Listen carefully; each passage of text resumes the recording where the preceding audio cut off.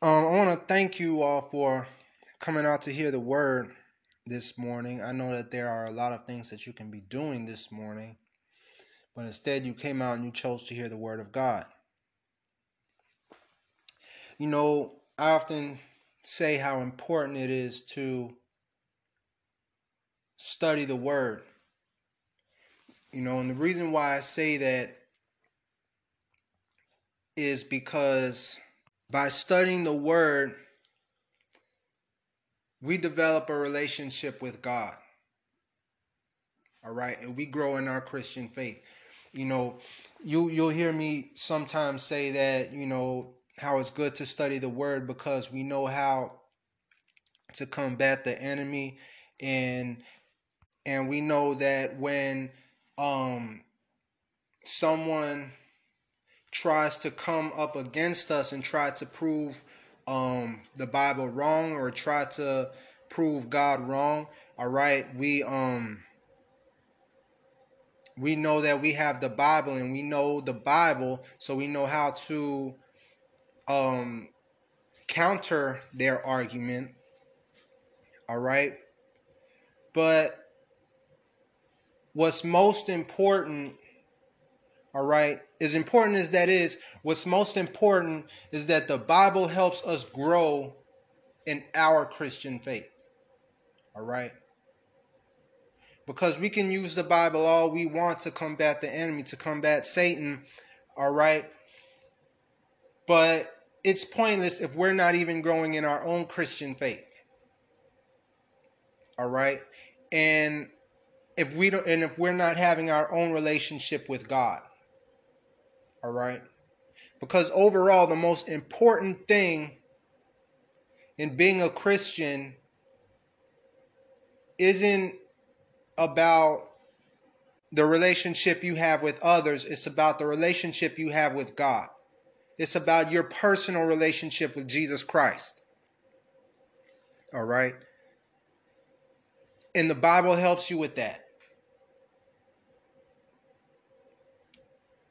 You know, and we learn the truth from the Bible. All right. In a world that's full of lies, in a world that's constantly telling us one thing and then another part is telling us another and then another part is telling us another, it can be very confusing sometimes. All right. One part sounds like they're telling the truth, and then this other part sounds like they're telling the truth, and you just don't know because, it's just so confusing. But one source that we will always have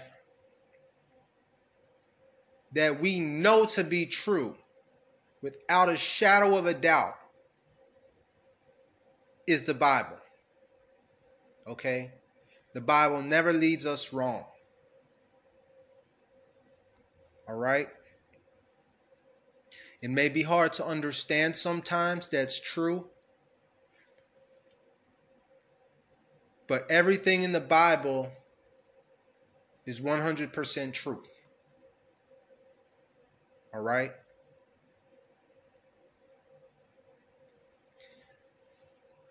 It helps us to stand firm in our Christian faith. All right?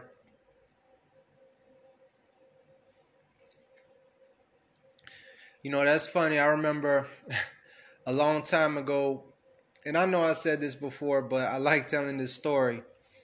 A long time ago, I once heard this before. I once heard someone tell me before that the Bible stands for your basic instructions before leaving Earth. And it's funny because I actually thought that that's what it actually stood for, that's why they actually called it the Bible. I thought that for so long, and it wasn't until I was, I don't know, probably about 15 years old that I actually learned that, hey, The Bible is not really an acronym. It doesn't really stand for your basic instructions before leaving earth. It's actually a Greek word. All right. It actually comes from a Greek word. I heard that and I'm like, kind of upset me because I kind of liked basic instructions before leaving earth better, you know, because it was more clever and it made more sense. But anyways, whoever came up with that, I think that was kind of genius, but it's so important that we read our Bible, you know, and it's very beneficial to us. And not only that, God sees us reading his word and he loves that. God loves it when his people are reading his word because that shows that we're taking an initiative and that we are trying to get closer to him and that we want to get closer to him. All right. And as I said, some of the things in the Bible may be a bit harder to understand than others. Okay. But see, God sees that you are trying. All right. And when he sees you trying, he will show you favor and he will help you to understand his word. All right. He will show you favor and he will help you to understand his word. Because God wants you to get to know him. All right. God already knows us. God knows everything about us. He knows how many pores are on our skin, how many hairs are on our head. All right. What we will do in our lifetime. He knows everything about us, but he wants us to get to know him. He wants us to have that relationship with him. And we do that by reading his word. Yes, we do it by prayer also, but we learn about God and we learn about prayer through the Bible. All right. Now, I don't want to, this isn't what I really want to talk about today. All right. The last subject that I talked about on this podcast was the book of Philemon. All right. I read to you from the book of Philemon. And we discussed what the book of Philemon was about and who it was about. And, we talked all about it and what it was about and what it was about. So there are a few books in the Bible that I really want to talk about. And the reason why I want to talk to you about these certain books is because these are the more lesser known books, the books that are often skipped over or that people don't see it as a necessity to read or what have you. And they're very short books and they're often looked over or skipped over in the Bible. And I want to talk to you about a few books and what they're about. All right. And the importance of it. All right. Because it kind of breaks my heart a little bit that, people could just so willingly skip over these books like they're not important, like they're irrelevant. All right. Like they'll read through a Bible, they'll read this book, that book, this book, that book, this book, and then they come to this book and then they'll just skip over it and then they'll just continue reading. Or they'll just blow right through that book like it's nothing, and then they'll just continue reading on to the next book, and the next book, and the next book. All right? And they do this as though, these these books aren't important. And yes, although they might be short, that does not make them any less important. All right? That's why I was talking about the book of Philemon, and that is why today I want to discuss the book of Titus. All right? Who was Titus, and what was the book of Titus about? Again, and I said from the last episode,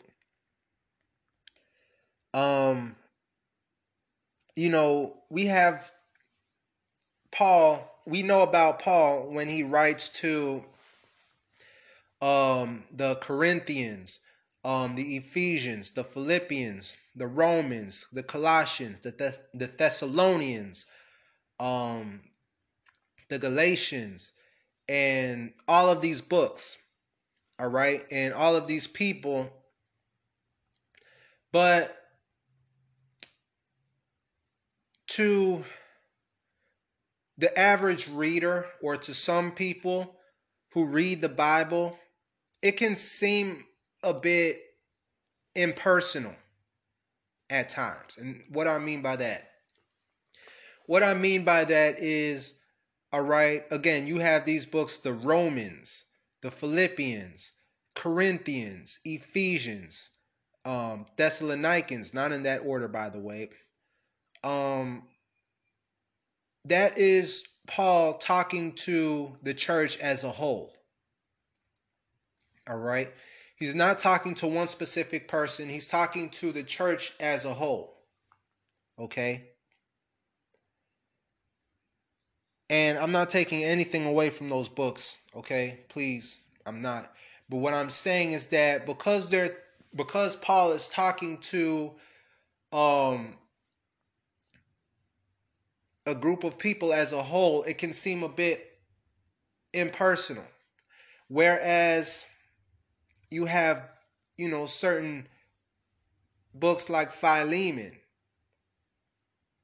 where it was just focused on 3 people. All right. Or you have what I want to talk to you today about, the book of Titus. All right. Where it's just focused on one person. All right. It helps us to focus more on what's going on. All right.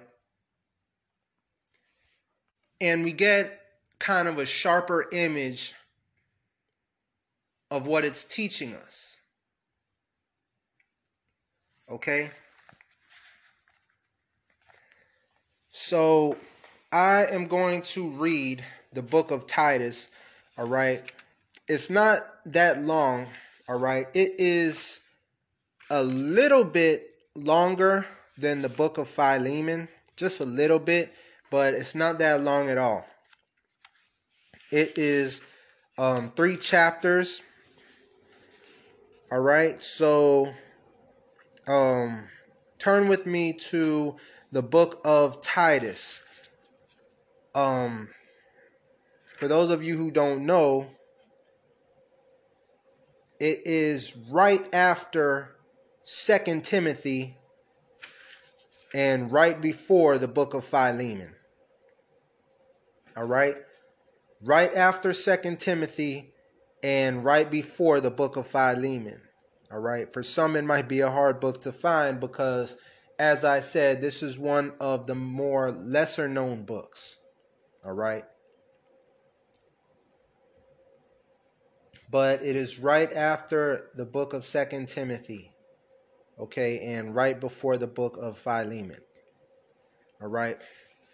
I am going to start reading the epistle of Paul to the apostle to Titus. Chapter 1, verse 1.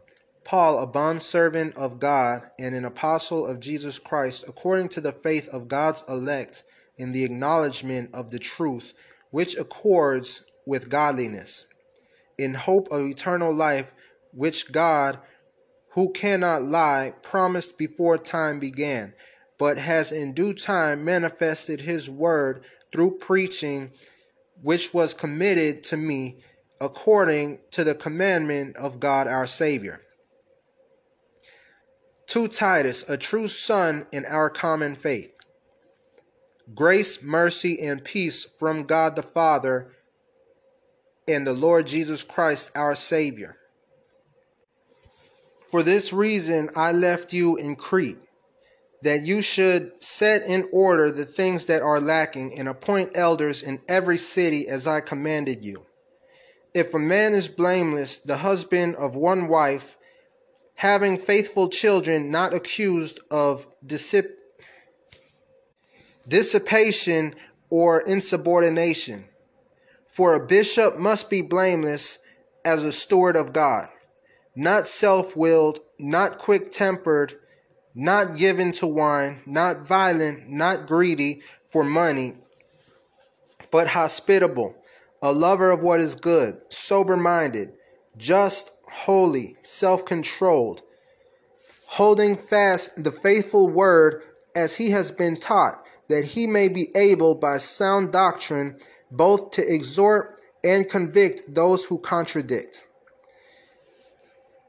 For there are many insubordinate, both idle talkers and deceivers, especially those of the circumcision, whose mouths must be stopped, who subvert whole households, teaching things which they ought not, for the sake of dishonest gain. One of them, a prophet of their own, said, Cretans are always liars, evil beasts, lazy gluttons. This testimony is true. Therefore rebuke them sharply, that they may be sound in the faith, not giving heed to Jewish fables and commandments of men who turn from the truth. To the pure, all things are pure. But to those who are defiled and unbelieving, nothing is pure. But even their mind and conscience are defiled. They profess to know God, but in works they deny him, being abominable, disobedient, and disqualified for every good work. Now I'm going to pause right there for a moment. All right. So far, we read chapter 1. All right. So what is going on? What is going on right now? First of all right, who is Titus?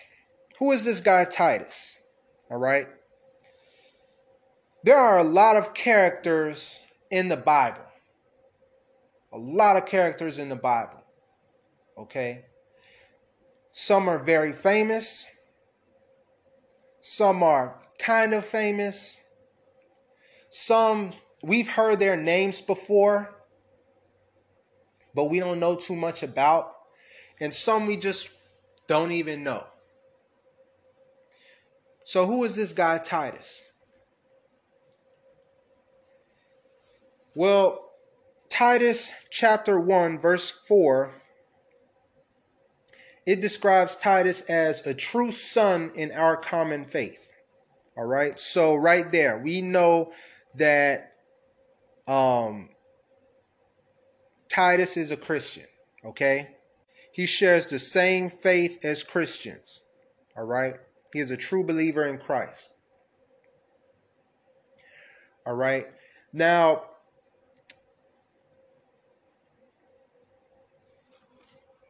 go on to verse 5 for a second. Go back to verse 5 for a second. Paul writes, For this reason I left you in Crete, that you should set in order the things that are lacking, and appoint elders in every city as I commanded you. All right, so we know that Titus is a true son in our common faith. All right. Titus, he was a Christian just like me and just like any other Christian today. Okay. He's a true believer in Christ. All right.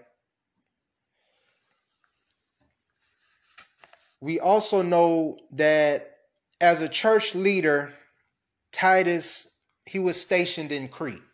Okay. And I want to use the term stationed in Crete, all right, because that's where his obligations were to the church, all right, and that's where his duties were to the church, all right. His job was to set order and structure in the church and fix what needed to be fixed in the church culture, all right. In other words, he was to set a good structural foundation of the church being established in Crete.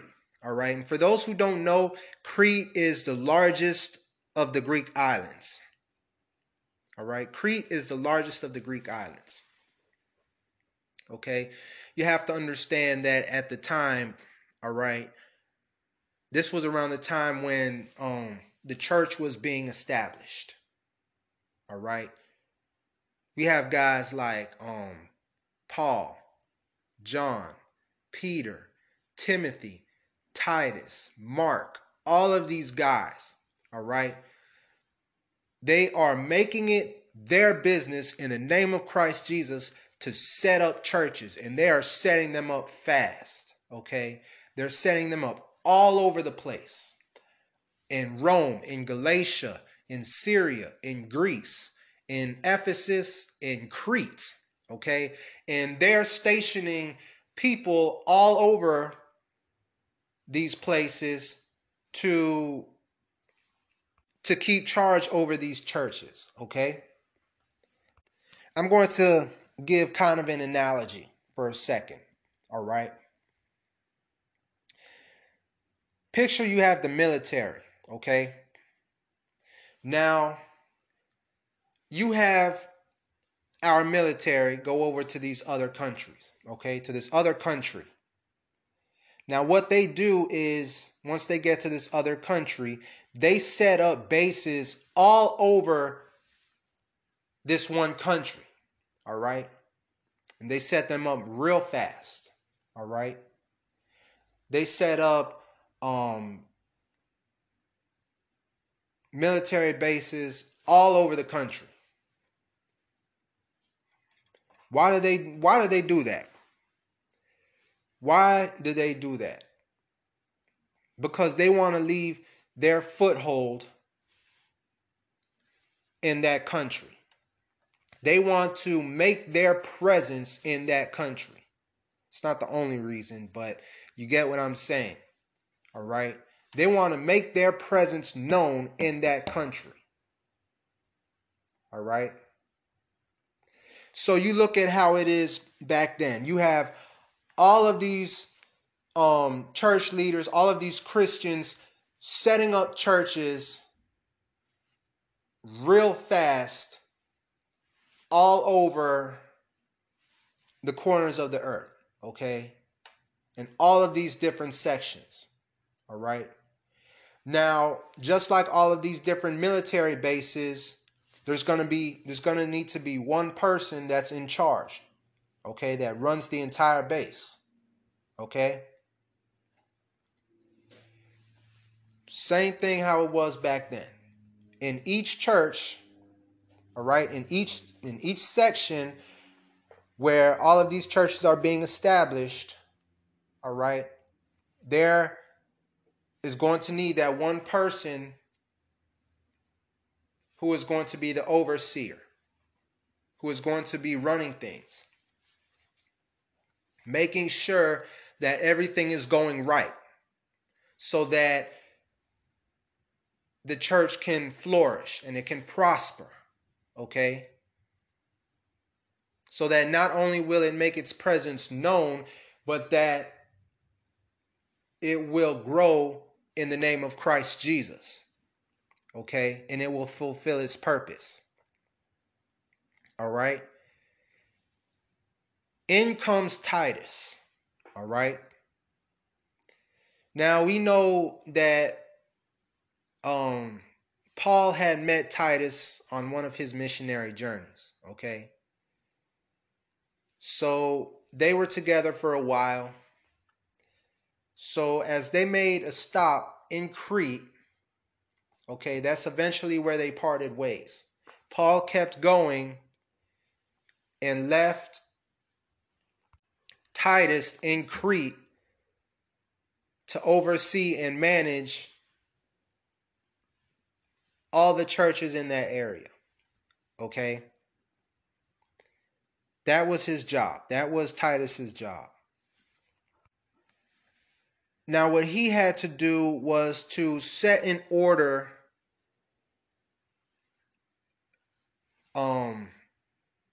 a good structural foundation, because this is the beginning of the church, all right? Which means that it has to start strong. It has to have a good foundation, okay? It cannot have a bad foundation. It cannot have a bad start. It has to start out good. If it has a bad start, it's going to end quickly, all right? So if they want the church to prosper, it has to have a good foundation, okay? So Titus's job was to set a good structural foundation of the church that is being established in Crete, okay? And what I mean by that is he is setting in order, he's putting all the different elders in the church, all right? He's establishing the elders in the church, and he's fixing what needs to be fixed in the church culture, okay? He is getting rid of what needs to be getting rid of in the church, and he is putting in place what needs to be put in place in the church, all right? In a word, in a sense, he's kind of rearranging the church, all right? So, what's going on in chapter 1? Well, after the introductions, all right, starting at verse 5 through 16, Paul is basically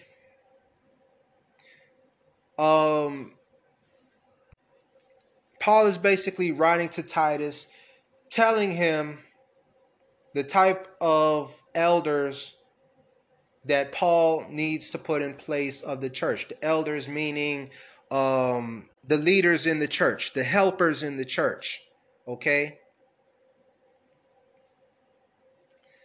He's not telling Titus who to pick per se, but he's saying that when you pick elders to help you lead this church, this is the type of people that they need to be, all right? They need to be blameless. They need to be a husband of one wife. They need to be having faithful children, all right? Not accused of insubordination, all right? They need to be good stewards of God, not self-willed, not quick-tempered, all right? Not given to wine. Okay, the list goes on. And then verses 10 through 16, Paul then goes on to tell Titus what not needs to be the characteristics of the elders, all right? To be even more specific, okay? In other words, he's saying, look, Titus, okay, this is the way how the elders need to behave, okay? Not only that, but you have to make sure that these are the characteristics that they don't have, okay? In other words, and I'm going to read verses 10 through 16 again. For there are many insubordinate, both idle talkers and deceivers, especially those of the circumcision, whose mouths must be stopped, who subvert whole households, teaching things which they ought not, for the sake of dishonest gain. One of them, a prophet of their own, said, Cretans are always liars, evil beasts, lazy gluttons. This testimony is true. Therefore I rebuke them sharply, that they may be sound of faith, not giving heed to Jewish fables, the commandments of men who turn from the truth. To the pure, all things are pure, but to those who are defiled and unbelieving, nothing is pure, but even their mind and conscience are defiled. They profess to know God, but in works they deny him, being abominable, abominable, disobedient, and disqualified for every good work. Okay, so Paul is saying, all right, these are the people that you do not want as elders. Okay. Now I want to go back to verses 12 and the beginning of 13, okay, because I noticed something. All right. Look at verse 12. One of them, a prophet of their own, said, Cretans are always liars, evil beasts, lazy gluttons. And then verse 13 says, this testimony is true. Where it says this testimony is true, it's not saying that it's true that Cretans are always liars, evil beasts, and lazy gluttons. It's saying that it's true that one of the prophets actually said that Cretans are always liars, evil beasts, and lazy gluttons. All right. I just want to clarify that because I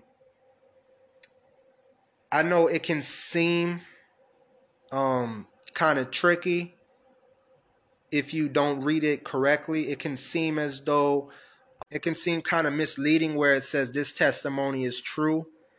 All right. I know it can seem like it's saying that Paul is saying it's true that all Cretans are always liars, evil beasts, and lazy gluttons. That's not what it's saying, okay? Just want to, all right, make that clear to some people. All right, but as I was saying, verse 10 through 16, okay? Paul is saying what elders in the church should not be like. And, you know, I can't begin to tell you how many churches go against what I just read. All right.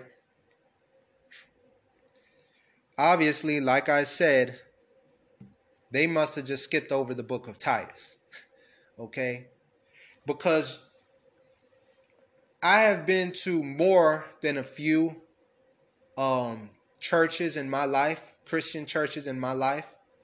All right. And some of the churches that I've been to were good.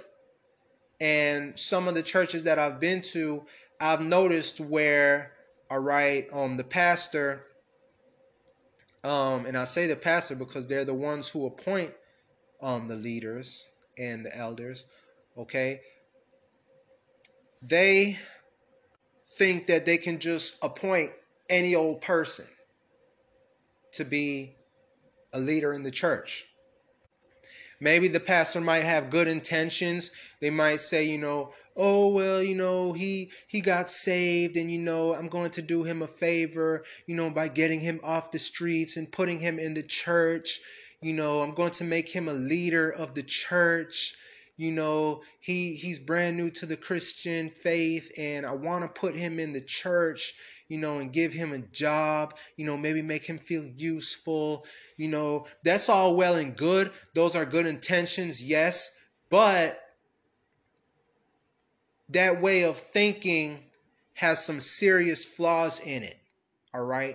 We can't just let any people be leaders in the church. Okay. And I mean, I can tell you some stories. In fact, I'll tell you one right now. There was this one church. It was in the news years ago. All right. I'm not going to say what church it is, but it's a pretty big church. And this is that same type of church that I was telling you about, where the pastor just hires just picks anybody to be the leader in the church. All right. As long as they're a Christian, it doesn't matter. Doesn't matter who they are. As long as they're a Christian. They're appointing an elder as an elder in the church. Doesn't look at their background, doesn't look at how they live their life.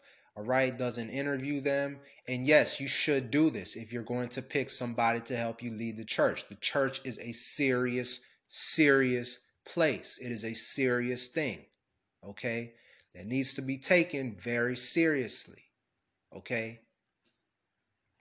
That's like if you appoint security over a jewelry shop, okay, you're not just going to appoint any old security officer who's wearing a uniform. You're going to want to do an extensive background check. Why? Because they are dealing with, a jewelry store filled with millions of dollars worth of jewelry. That is a serious, serious job. Same situation. All right. You don't just want to appoint any person as a church leader. Okay. You're going to want to do an interview on these people. But this church, all right, it was a type of church that would just pick any old person, to be their leaders, to be leaders in the church rather. And in doing so, it turned out that one of the leaders ended up getting arrested for rape, and not long after that, there was another leader who had got arrested for, I think, if I'm not mistaken, selling drugs. All right. So you can't have leaders like that in the church. Paul was very specific to Titus, the type of people that the leader needs, that the type of people that the elders need to be, and the type of people that they should not be. All right. He was very specific. Okay. Now, I know I've been talking about chapter 1 for a while. Okay. And at this rate, I might have to do a part 2 to this. All right. But that's okay. So I'm going to go on to chapter 2. But as for you, speak the things which are proper for sound doctrine, that the older men be sober, reverent, temperate, sound in faith, in love, in patience. The older women likewise, that they be reverent in behavior, not slanderers, not given to much wine, teachers of good things, that they admonish the young women to love their husbands, to love their children, to be discreet, chaste, homemakers, good, obedient to their husbands, that the word of God may not be blasphemed. Likewise, exhort the young men to be sober-minded, in all things showing yourself to be a pattern of good works, in doctrine showing integrity, reverence, incorruptibility, sound speech that cannot be condemned, that one who is an opponent may be ashamed, having nothing evil to say of you. Exhort bondservants to be obedient to their own masters, to be well-pleasing in all things, not answering back, not pilfering, but showing all good fidelity, that they may adorn the doctrine of God, our Savior, in all things. For the grace of God that brings salvation has appeared to all men, teaching us that, denying ungodliness and worldly lust, we should live soberly, righteously, and godly in the present age, looking for the blessed hope and glorious appearing of our great God and Savior Jesus Christ, who gave himself for us, that he might redeem us from every lawless deed, and purify for himself his own special people, zealous for good works. Speak these things, exhort and rebuke with all authority. Let no one despise you. Okay, so in chapter 1, we learn how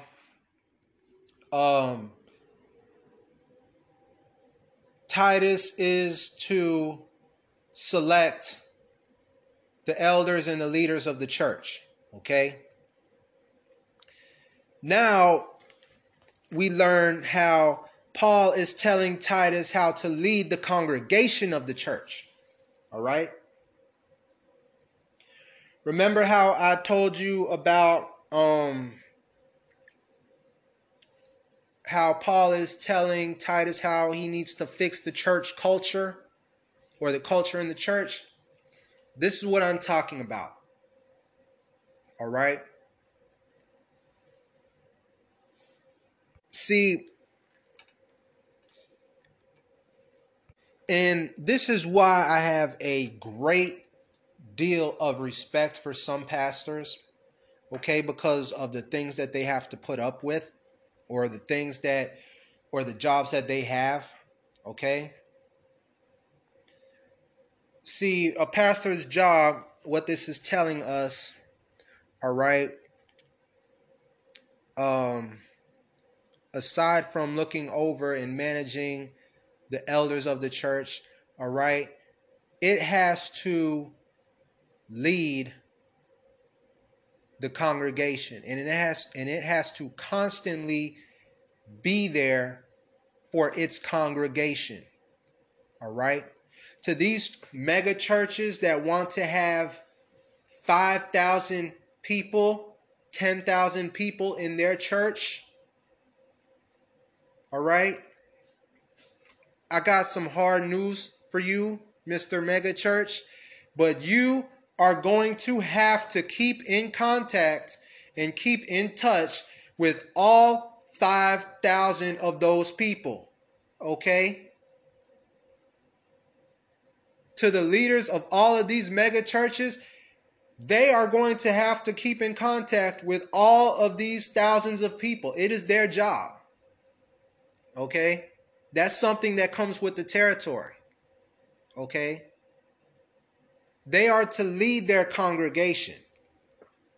And if they see that somebody in their congregation is acting up or messing up, all right, then I know a lot of people, they might just say, oh, well, we need to pray for that person.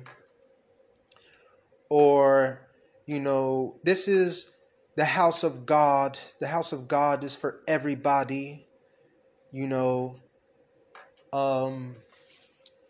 is the church. The church is for everybody. We come here because we want to learn about God. No one is perfect. As I said,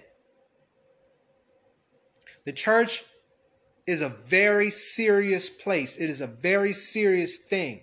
It is the house of God, all right? It is the bride of Christ. It is the house of God, okay? It is where we go as Christians to worship Christ Jesus, all right? And in taking this very seriously, there are guidelines and there are rules in a church, okay? We don't just let people do whatever they want, all right? There are guidelines, just like a lot of other places that tell us how we should behave, all right? And what certain protocols are, okay? Now, just as much as it is the job of the pastor to take care and be there for the congregation and to help the congregation, it is also the pastor's job to let the congregation know when they are acting up and to correct them and to say, look, Mr. Such and Such, you're doing this, and all right, you're hurting the church, or listen, Mr. Such and such, you're doing this and that's not right. That's not how a Christian should behave. And what you need to be doing is this. Okay? Now, naturally, all right, you do it with love. There are certain ways to go about doing it. All right, you don't embarrass the person. You don't put the person out there or anything like that. You don't shame the person in front of everybody. You don't make the person feel like a fool or an idiot. All right, there are certain ways to go about doing that. There are certain ways to go about chastising a person. Okay, but there are certain um there are certain ways that we have to behave in a church, all right? And it is the pastor's job to make sure that we behave that way, all right? It is the pastor's job to make sure that we behave that way, all right? Now, please don't take away from what I'm saying to mean that you know, oh, when we go to church, we're supposed to sit up and not say a word. So I don't want people to, get this idea that, when you go to church, you have to sit up straight, hands folded, you can't say a word, and you have to be all stiff. That's not what I'm saying. That's not what I'm saying, okay? That's not what the church is supposed to be like. That's not how the church is, okay? What I'm saying is that don't get some kind of misunderstanding that the church is just some, liberal place where we get to act how we want to act during service, okay? There are certain ways how we have to behave. Okay, and Paul is writing to Titus, and he is telling him that, okay, this is how the congregation should be. All right. Now, this, you have to remember, this is very important at the time. All right. This is very important at the time because the church is brand new. Okay. It's still being established, and this is when it's making a name for itself. All right. And when you're establishing something, the beginning is always the most important part. All right. Because you're setting the tone for what is to come. You are building your reputation, and you don't want to start out with a bad reputation. So, maybe in today's church, or maybe the way how the church is today, it may be a little bit more relaxed.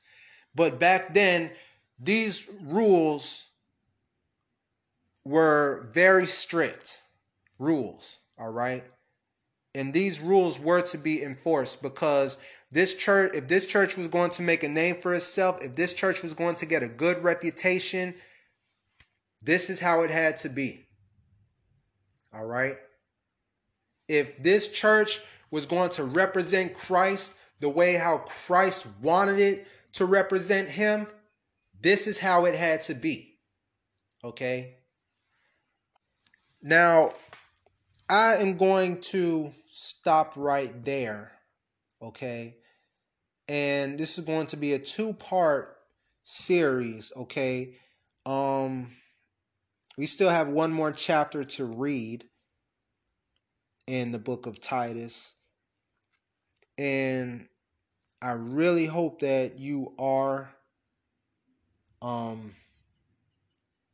learning from this book. Okay? Because as I said, this is a book that is not taught often. Okay? Because it is overlooked by many others. All right? So I'm going to stop right there, and I really hope that you listen to the part 2 of this series. All right? Thank you.